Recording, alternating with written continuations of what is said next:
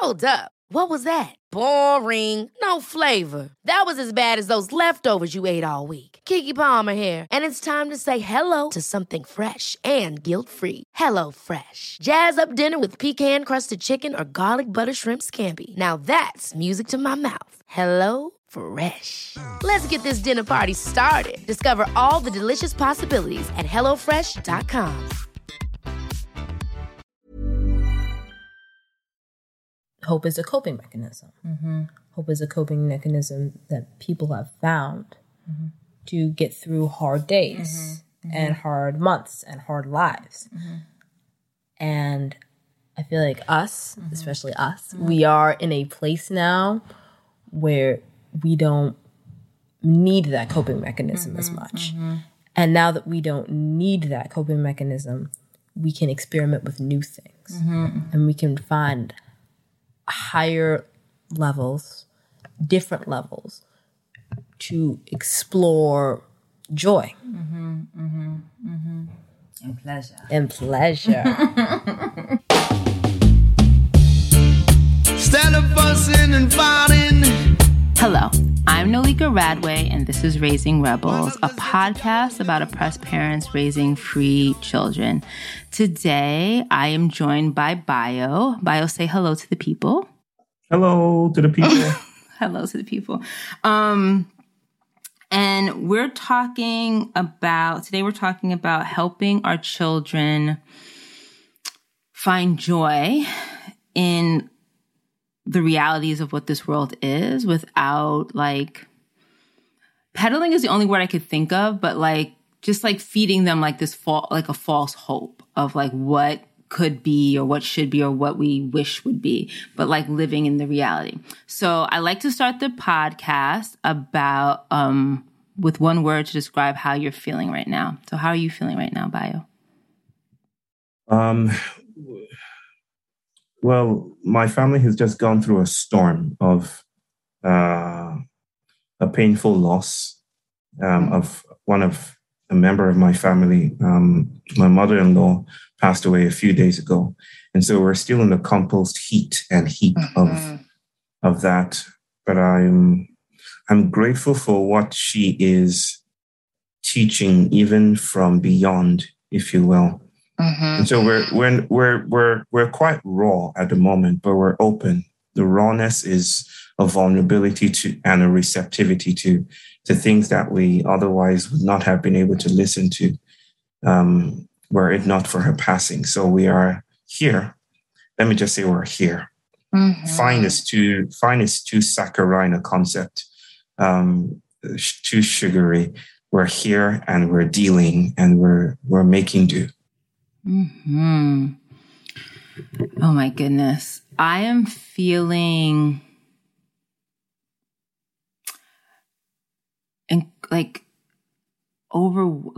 gratitude at this very expansive level. I'm feeling so incredibly fortunate, just feeling really, really grateful to be here with you, I took a walk this morning with my partner and just in the world, just really receiving what the world has for me and so that's kind of where we're meeting in this moment, which feels tender, well, it feels really, really, really, really tender. So why don't we start by, can you introduce yourself to all of us? Well, my name is Bayo Akomolafe, and I'm from, I don't want to be humble and say little country because it's actually huge. I'm from the biggest conglomeration of black bodies on the planet called Nigeria. I'm of the Yoruba people. I talk probably too much and write and think along with the imperatives of what I might, for the sake of our conversation, call an impossible public. So I don't describe myself as a public intellectual. I describe myself as a trans-public intellectual. That is, for a public order that is not yet that is not there, and yet it is lingering in a ghostly and ghastly way. My work is about speaking, more than speaking truth to power.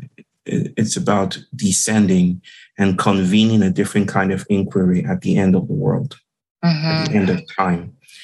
And perhaps more importantly than all these grandiose concepts and sentiments is that I'm a fathering concept.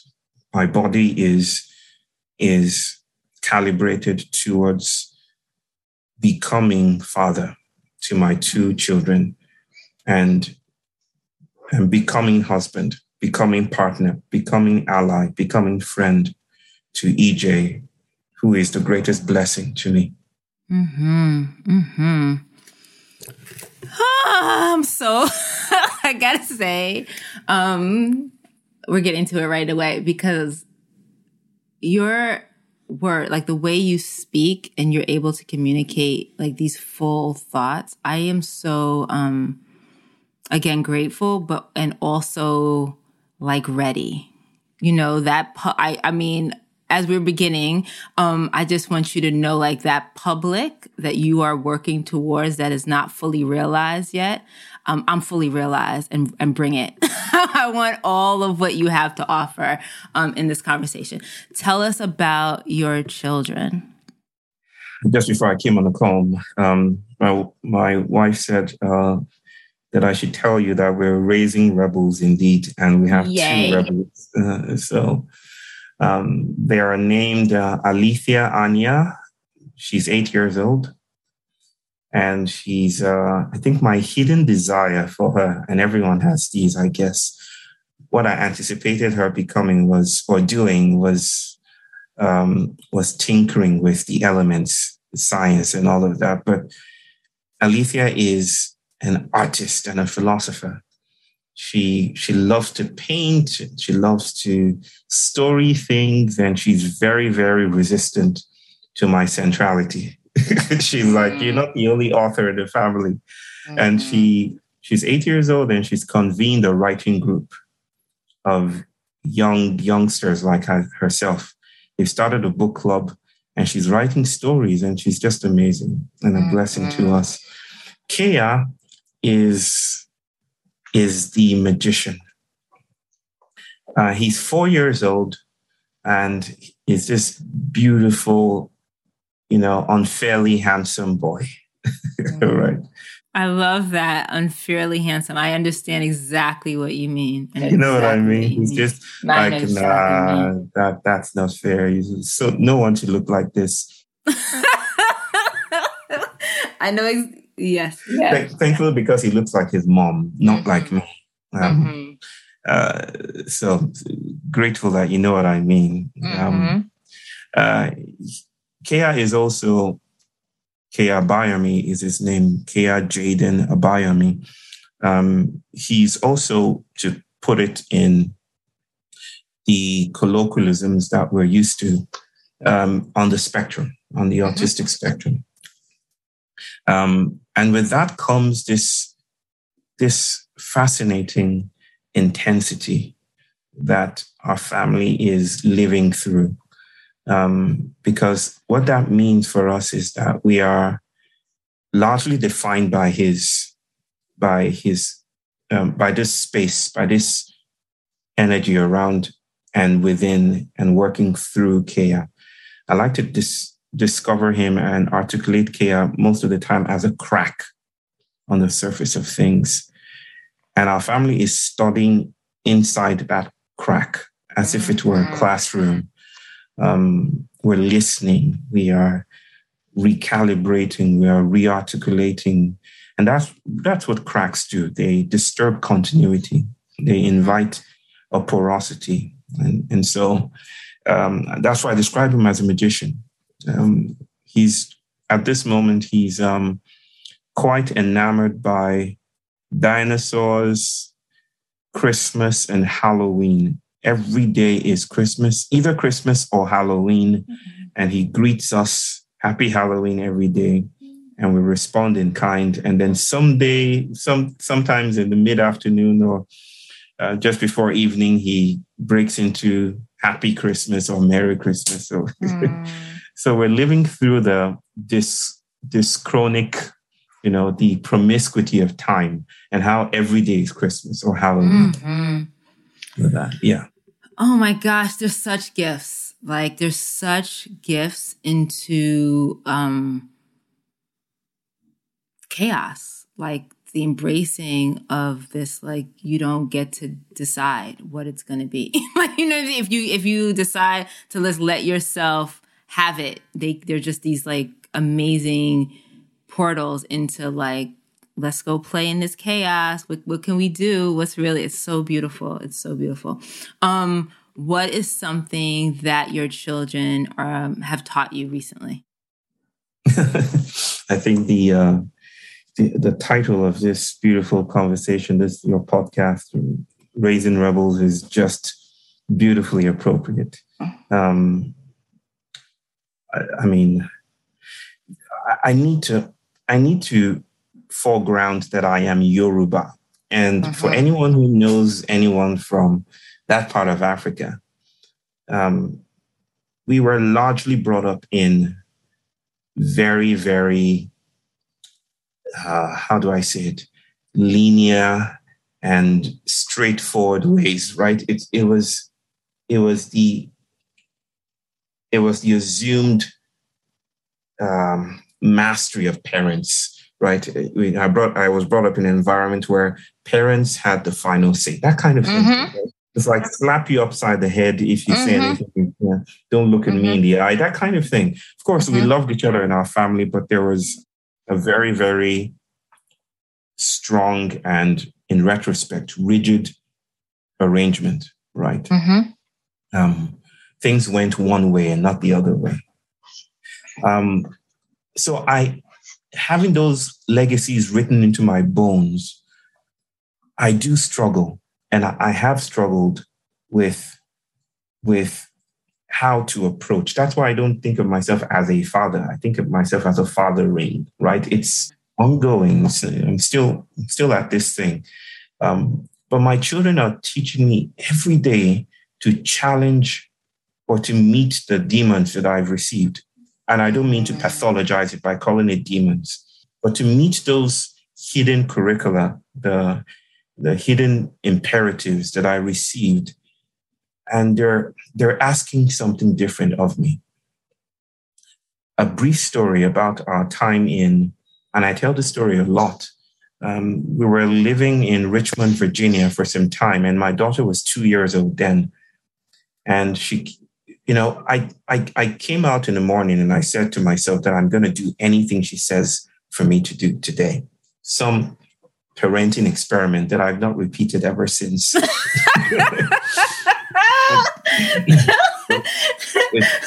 I love it. I love it. I love it. Lived and died that one day. Lived and died that one day. Birthday was death day. You'll do it again. You'll do it again. Maybe, but she says, I said I'm going to say yes to her, and I think in part inspired by this movie that I just watched called Yes Man by Jim Carrey, and so I said I was going to do anything she says, and so she's 2 years old, by the way, and she's like, okay, Dada, let's go swim. And I don't know how to swim, to say. I'm the stereotype of Black people not knowing how to swim. So I'm like, okay, let's do it. Let's go swim. Swimming pool is safe, so I can hold the corners and put you in a thing to ensure your safety. And so we're walking to the swimming pool, flip-flops and all. We're supposed to take a right, but then she points to the lake, presuming that to be the swimming pool. And I'm like, no, that's not the swimming pool. This is the swimming pool right here. That's the lake. That's danger there. This is where we should be going to. But she's insistent, and she's saying that's the swimming pool. And I had to abide by my promise. And so I keep on walking to the lake. By and by, we arrive. And okay, by the way, she says, remove your slippers. She's really rubbing the salt into the wound. And she's like, remove your slippers, wear mine, and I will wear yours. And so we do this exchange, and we arrive at the shore, at the lakeside. And then I'm about to speak, to do the Yoruba thing and tell her about her culture and her people. And then she says, shh. And she tells me to listen and to keep quiet and not use so many words, which I do. I've written about this in my book. What happens afterwards has stayed with me over the years. It's just this powerful spiritual event that I had of witnessing the agency of everything around me.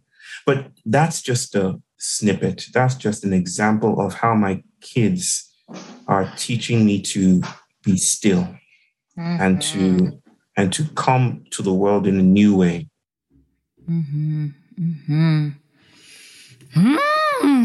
I have so much. I have a question about what you just said, which is not even like what.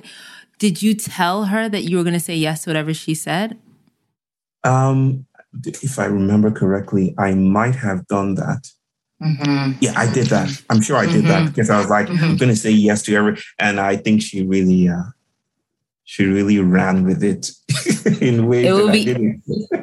It would be interesting for you to do it without proclaiming it, without proclaiming it, and like what happens. You know what I mean? Because we're also, I just think which is so interesting, and I'm so excited about that idea of experimenting as a parent. It's a lot of like what I hope the community that we're building with Raising Rebels understands. Like, it's exactly what you're saying. Like, we're evolving. It's not about a destination. It's like this kind of like try some things, be okay, like understand that failing is part of the process.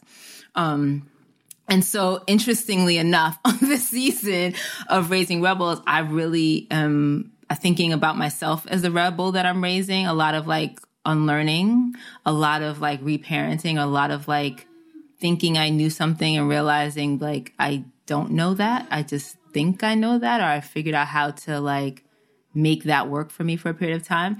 And so this season I've been talking a lot about the things that I'm like struggling with as a parent, like the things that are and why I even began this podcast was this kind of idea of people who I know, who I respect, who are like movement people and like activists and liberators and all of the things. They do all the things. But when it comes to their parenting, they like rely on the same oppressive mindset and behaviors that they are fighting against. Like, there's like, we can fight the people out there, but like it's actually happening in your home and in the village. So I was like, I want to have these conversations. So we have been having them. And now I'm looking at the things that I'm struggling. And something that I am struggling with right now is how I have chosen to raise my children in like my, like really thinking about myself as like allowing them to be. Like the raising is not even like it's not like a purposeful, like these are the things I want to instill in you. It's more of an acceptance of like, oh no, this is who you are. And my job and my role is just to allow for it, to almost like clean the way, like make the path. And so I've like raised them in this way, and now they're meeting the world. And the world is not, what I have not been able to do the work of, because it's beyond me, I think, is to prepare the world for them, right? Like the world is still the same fucked up world. Like it's the same. And here these people are going into it like liberated and trying to move in liberated ways. And it's extremely, extremely hard and challenging, because I've decided a long time ago that I'm going to tell my children the truth, and the truth is hard.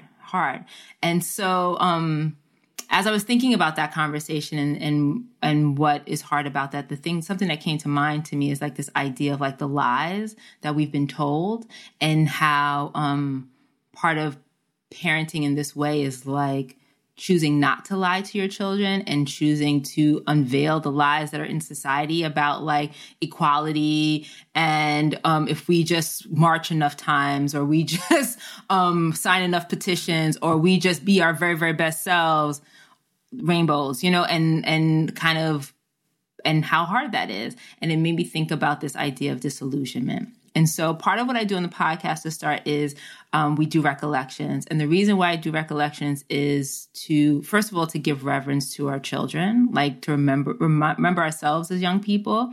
And also many times when we're parenting, we think about who we are now versus who we were and how we thought when we were the age of our children that we have now.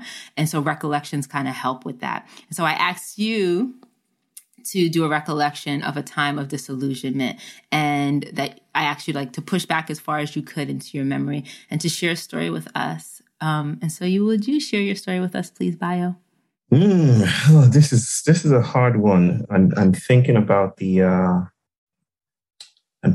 many examples of, but maybe they don't go as far back as childhood. I wouldn't, and I think that's fine, right? I don't need to go as far back. It's so interesting you're saying this. It's something I want to like talk about. I have found that it is really challenging I was literally talking to my partner about this earlier as we were walking. I was like, I find it that it's really challenging interviewing people who identify as male to talk about childhood memories in this way. It's so interesting. So I just want to say like, yes, it's fine. Whatever you hope to share, I'm happy to hear. But I do think that it's like, it's hard. It is hard.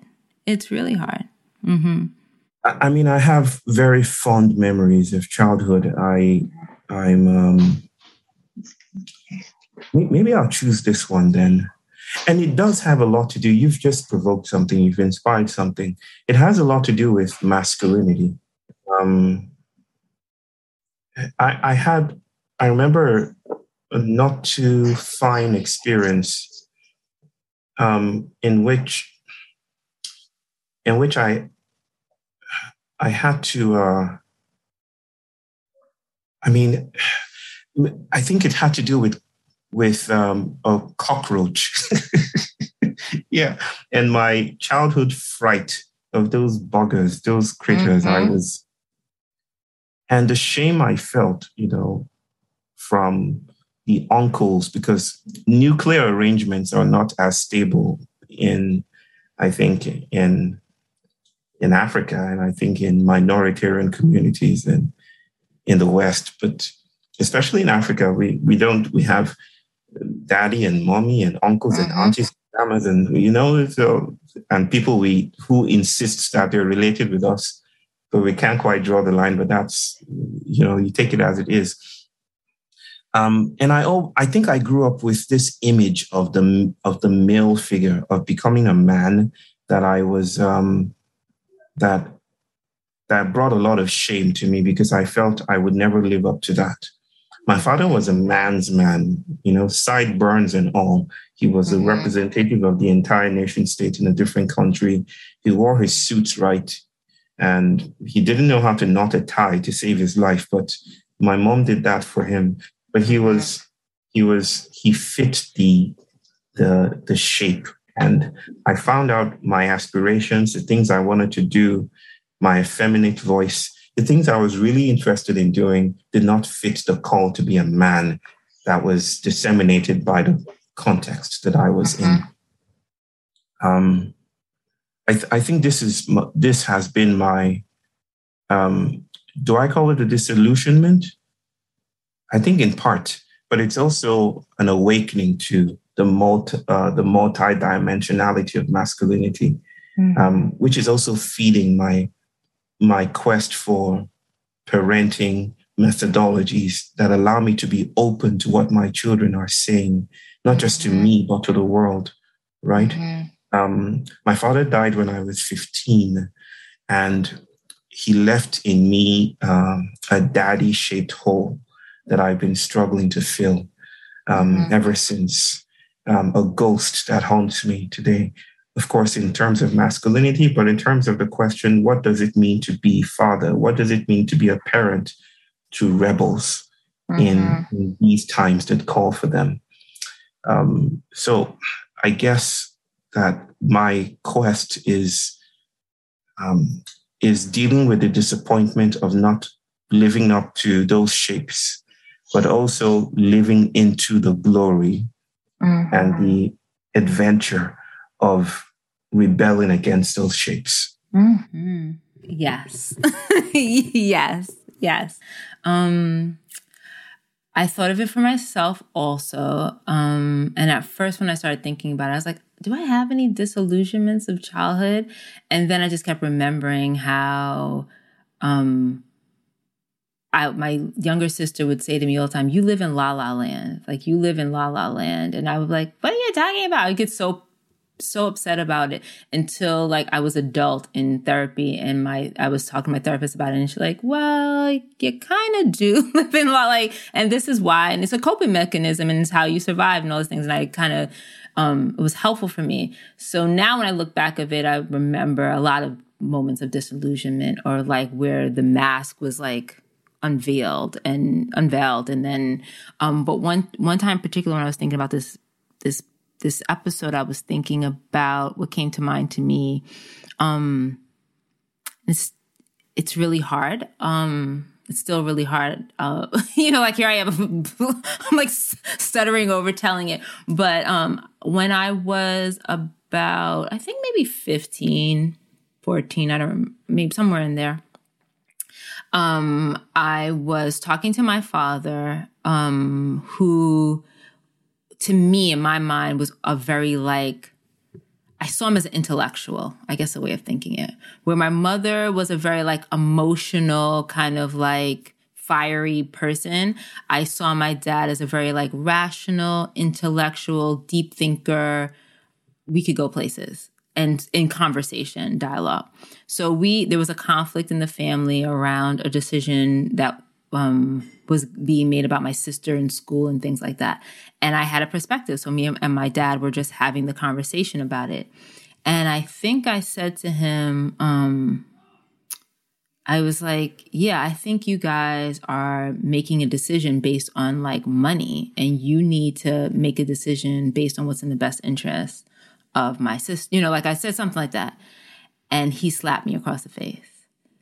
And I remember my dad had never put his hands on me before that. Never, ever. I had never seen my dad lose his temper. I had never seen, like I said to me in my mind, he was this kind of very like, and I was just talking. Like I didn't feel like there was a plate. Like you're talking about, I'm Jamaican, first generation. So like this kind of colonial this kind of like hierarchy and who gets to say what and all that.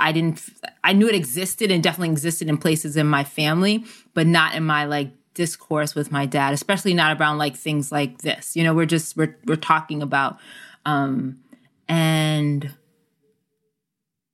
he did. I mean, the shock on my face must have been shocking to him too. I think he was shocked by it.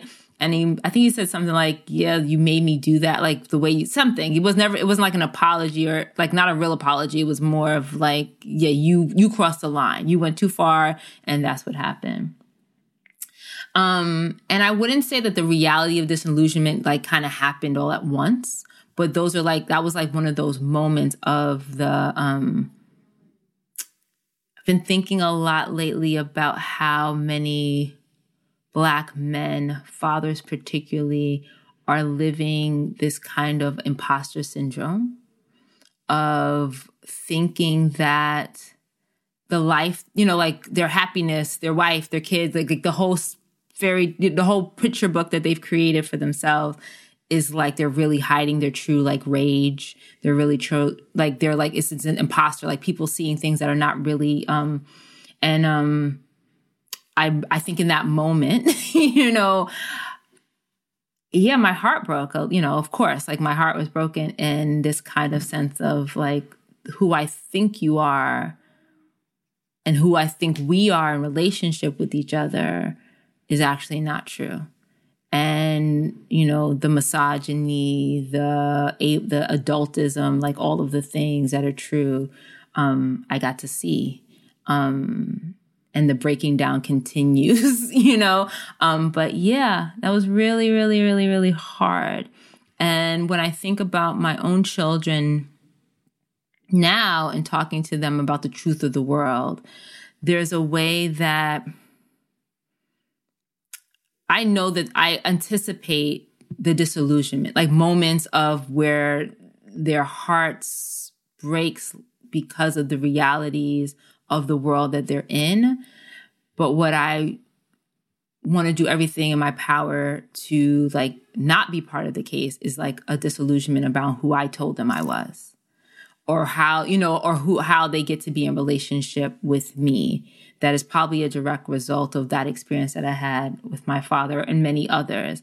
And so I am so like, I just want to say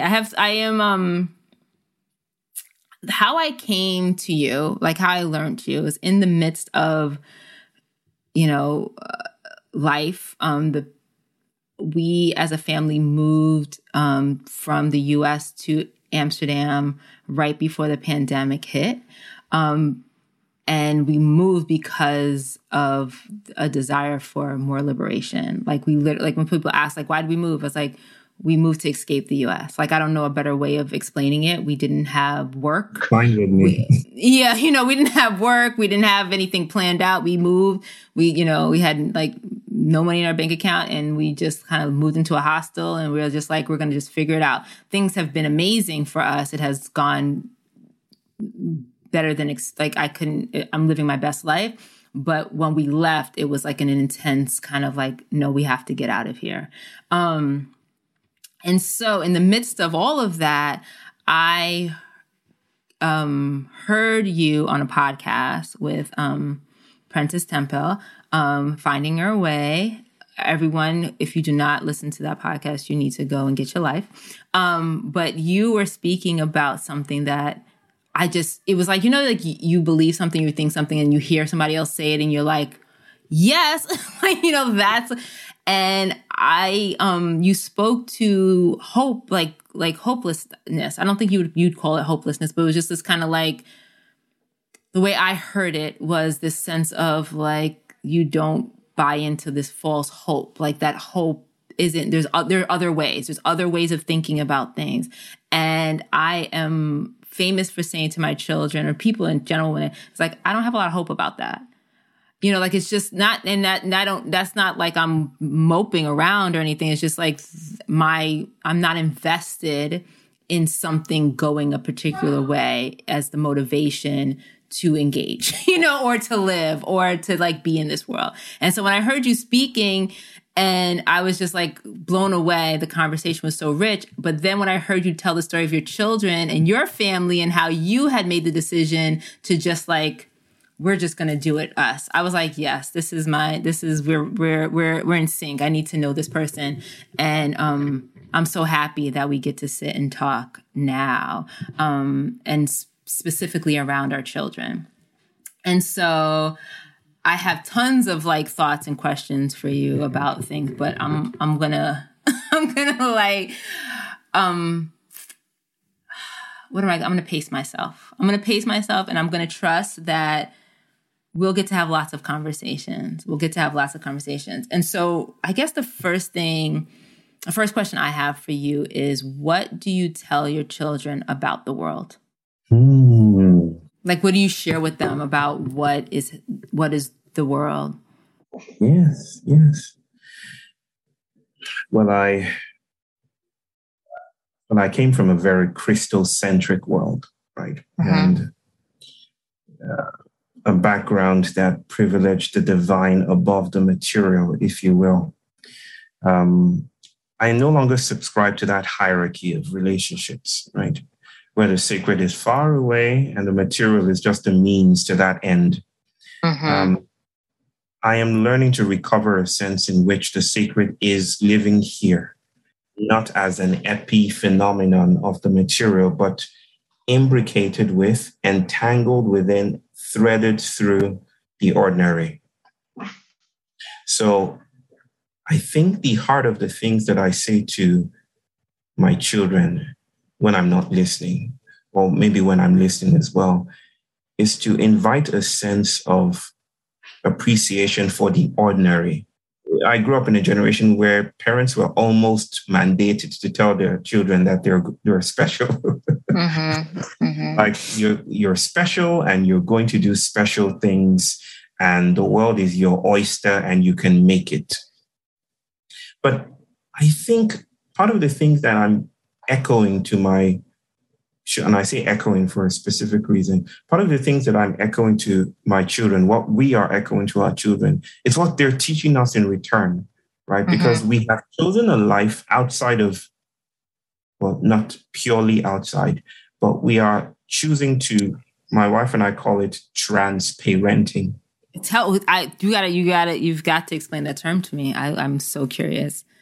You probably have heard of this phenomenon called microchimerism. Have you? No, I have not. This is the thing that happens with people that are like as brilliant as you are. It's like, no, we have not. The whole, no, we have not. We have not. We want to. We are capable, but we have not. So please do share. Please do share. It's fetal microchimerism. It's this observation that the baby in the womb that is not just a passive recipient of the mother's cells. It also propagates cells to the mother. So there's an inter-exchange, right? It's an intramolecular exchange of cells. So that in a very, very ironic sense, they're both mothering each other, right? And it's known that sometimes even when the child has left the womb, the cells of that child still are lodged within the mother, as even in the brain of the mother, right? That feels so good to me. Wait, as you're saying I'm feeling it's euphoric. It's euphoric. The idea that they're amazing, like that I'm so excited about that. I'm so excited about that. Yeah. Right. It gets unwieldy very quickly because part of the implication of that is, as has been noted, I'm not the first to note this, but that the child that comes afterwards, like if you're firstborn, the secondborn is not just mothered by its biological mother. It's mothered by the sibling, right? There's this entanglement. It's chimeric, and the chimera is the monster. So there's this monstrous assemblage that disturbs the linearity of parenting. It tells us that we are actually transparenting each other, right? It's we're leaping from here to there, and there's this monstrous assemblage. But my wife, she's a biologist, so she calls it transparenting.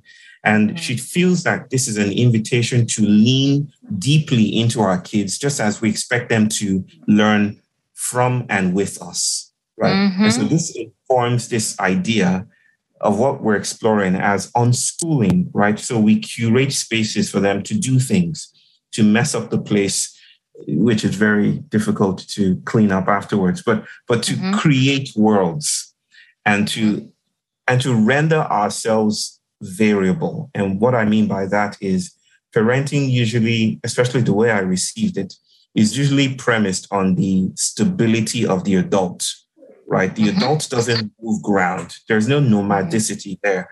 The adult is stable. The child has to come up to the adult, up to the elder.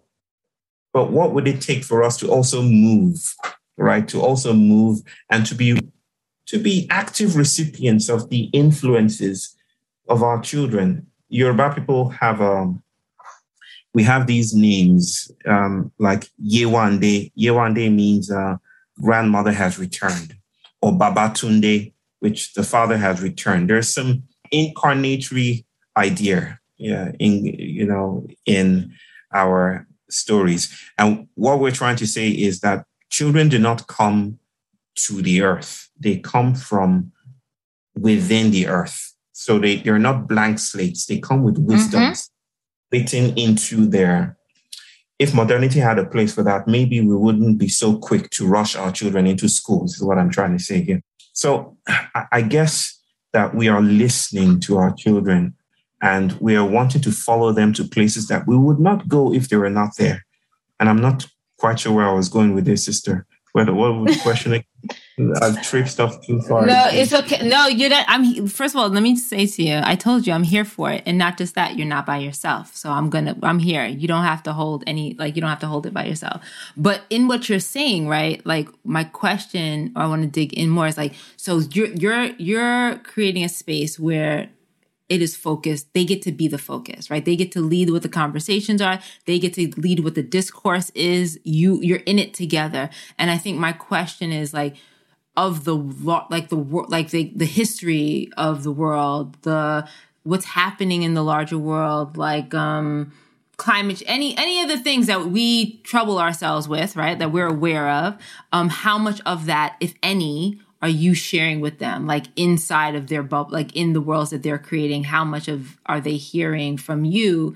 What is happening outside?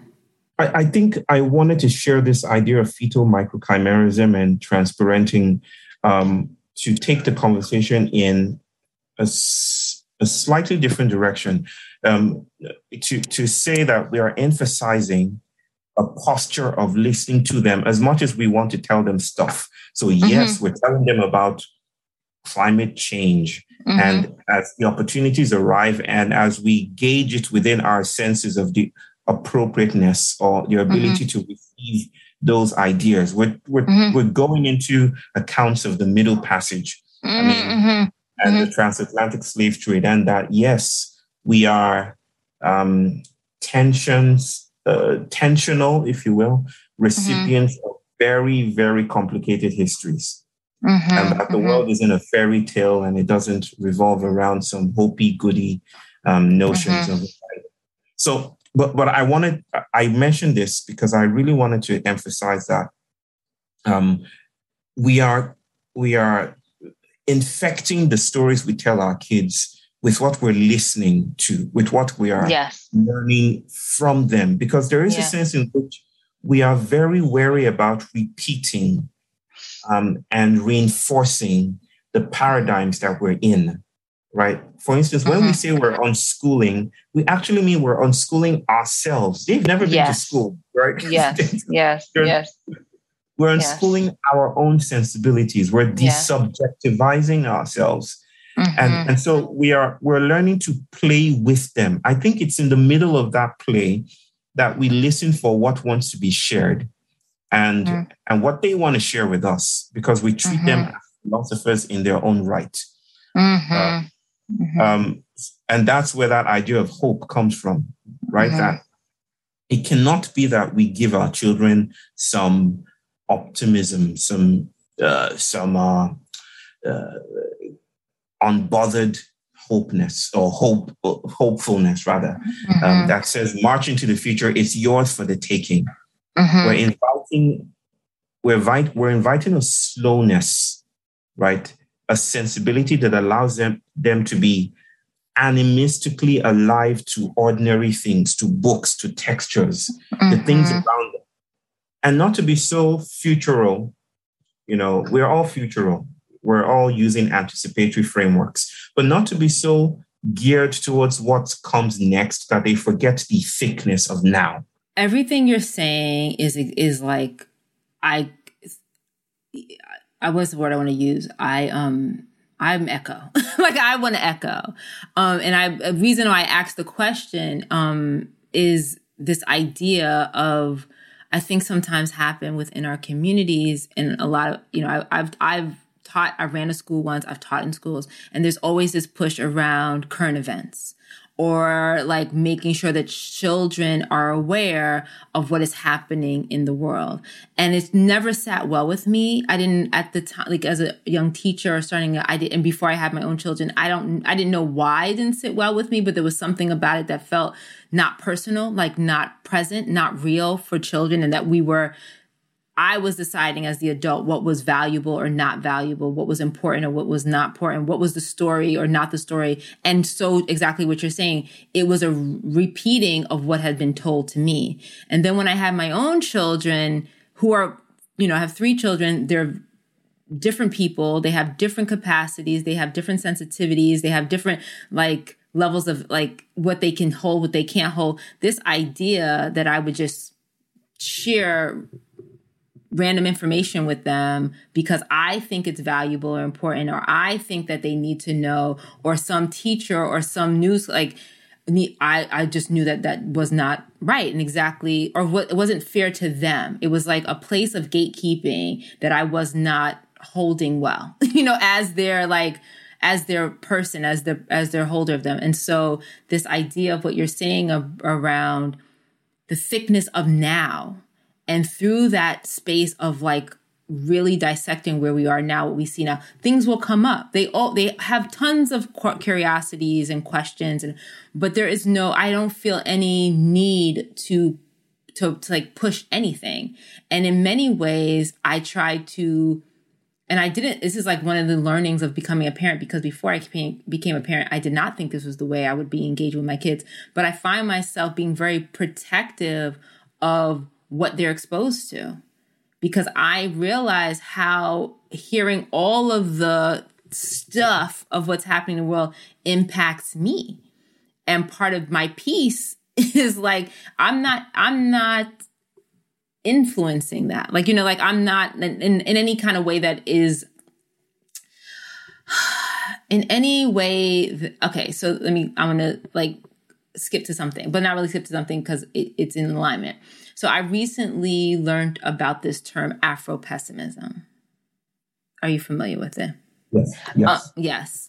And so it was fairly new to me, but again, this idea of it is what it is, and it's this idea of, releasing the hope of it being another way, or that something I produce or something that I can do is going to shift the power dynamics that have existed for centuries. And it's just this is where we are. And I have found this kind of, radical acceptance is what we practice in our house. We talk a lot about we just practice radical acceptance. You are who you are. I am who I am. And now how are we going to be with each other? It's not about changing you, and it's not about changing me. It's about accepting who we are. And then also this kind of way with Afro-pessimism of that same concept of this is the world we live in. How are we going to be in this space? And I have found that so freeing.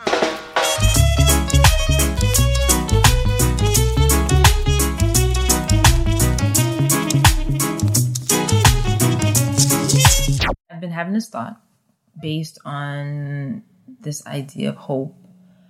And I think this, what you said around hope allows for joy in the in between.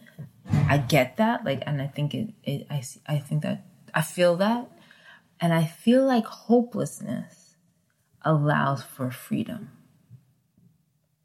And so and I don't know. I just feel there's another level of freedom to get to that is a complete, being present in this real way where the future is just something that we will never know. Just and I do think that when we think of hopelessness, when you say hopelessness, the first thing that comes to mind is despair. Mm-hmm. It is a giving up. When hopelessness, what it really is it's a letting go, right? It's letting go of the expectations, and it's letting go of the wishing, and it's letting go of a lot of what hope is.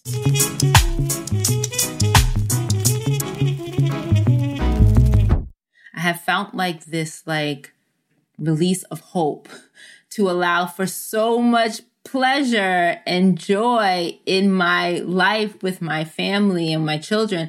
And part of that is not feeling I need to know what is happening on the news cycle right now. I don't know what's happening in the world until sometimes I never know. Like sometimes I will hear about things I'm not, like I might never hear about a year later. Like, do you remember when? I'm like, no, because I didn't. Like I did, and it's okay. It actually feels fine. It doesn't have it. It's good.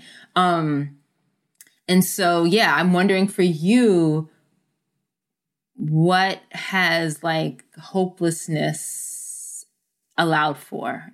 Like what has this kind of like just like what is it allowed for?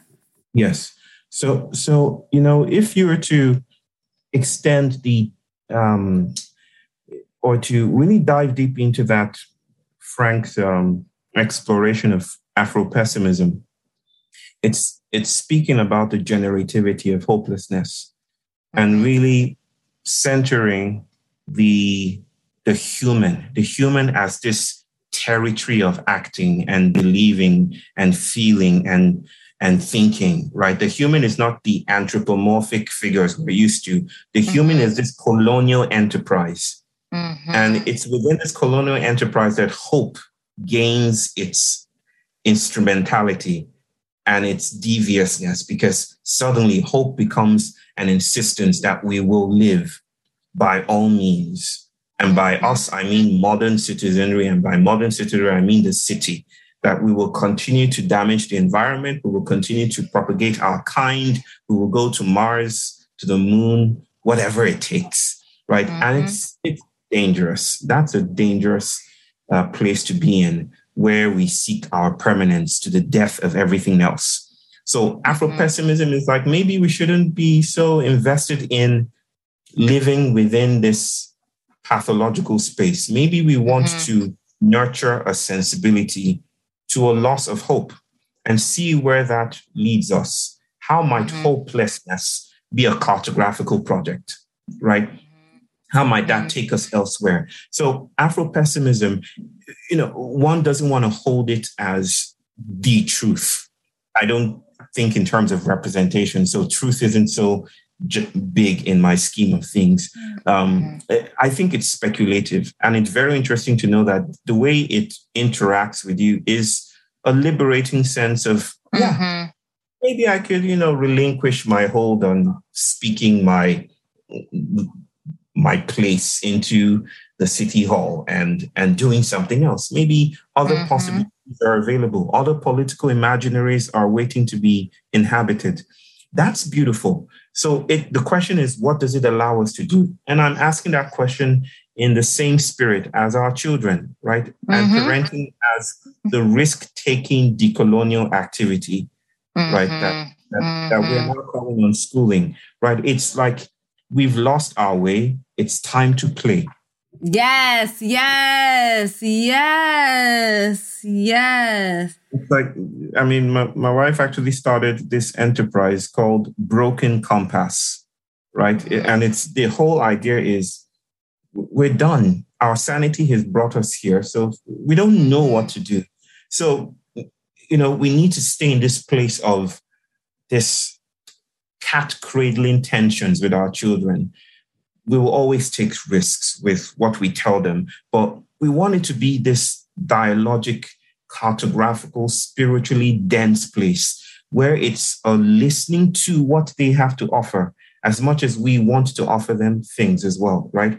So I think hopelessness is part of that mix. Grieving together is part of that mix. Like I shared with you that my mother-in-law died some time ago, and this isn't a tradition that I'm used to, but the body is brought into the living quarters of our space.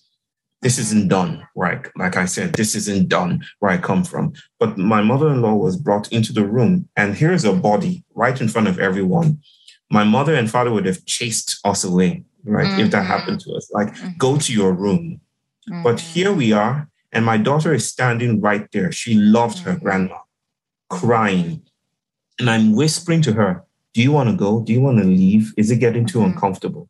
And she says, no. Just like that moment in Virginia, she's just staring and crying. And after some time, she stops crying, but she's just there with her grandmother. Yes. There and not there.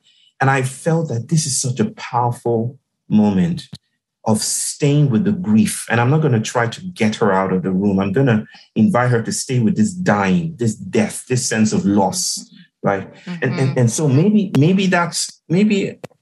our children have some things to teach us. There are cracks in the fabric of continuity. The universe is beckoning for us to stay with this trouble. And children offer us the technology of novelty that schooling often obscures, where we try to rush them into the way of the familiar. Absolutely.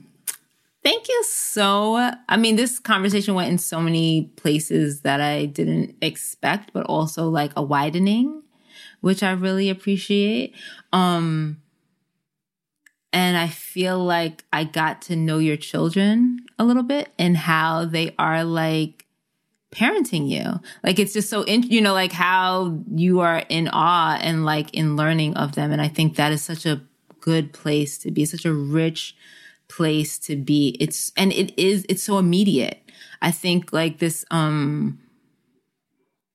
idea of like telling our children the truth and all of those things that we want to, like, I know I'm trying to hold, and I get the impression that you and your partner are trying to hold with them. It's not as, I thought it would be so hard because the world just seems so hard, but in many ways it doesn't feel that hard because they're leading. It feels like there's a softness to it. And I think there's something you said about like the pacing, the time of like, we're trying to get to the future, and it's like being present in this moment, which seems to always be the answer, to be present, makes things move at the pace that they're supposed to move, like where we can all digest it. Rebel in the morning, rebel in the evening too. Now don't you be like a devil when I play the songs called rebel, rebel, rebel, rebel, rebel, rebel, rebel, rebel, rebel. Do you have, I've been asking because I'm just curious, do you have any questions for me, or a question for me? Well, I was going to ask, I'm very happy to hear, I don't know why I was happy, but I jumped a little bit when you said that you're Jamaican, right? Yes, yes. I felt closer then. Somehow I felt closer. Of course. I was like, yeah, here's a sister. We're connected through Caribbean cartographies. And well, I don't have one that I can articulate at this moment in time. Just a sense of joy at what we've done here and what we're yet to do. Yeah, I'm grateful for this. Just an overwhelming sense of gratitude, I guess. Mm-hmm. Yay! Yes. Well, thank you so much. Bye-bye. Instead of fussing and fighting. Raising Rebels is produced by Queer Media, a family production company specializing in audio and visual art through a Black queer lens. This was edited by Marcelino Van Callias at La Femme Productions. Please make sure to rate, subscribe, and review this podcast. You can find us on Instagram at Raising Rebels Pod, or email us at raisingrebels@queermedia.co.y. Thank you for listening to Raising Rebels. Bye. The man says the great adventurer.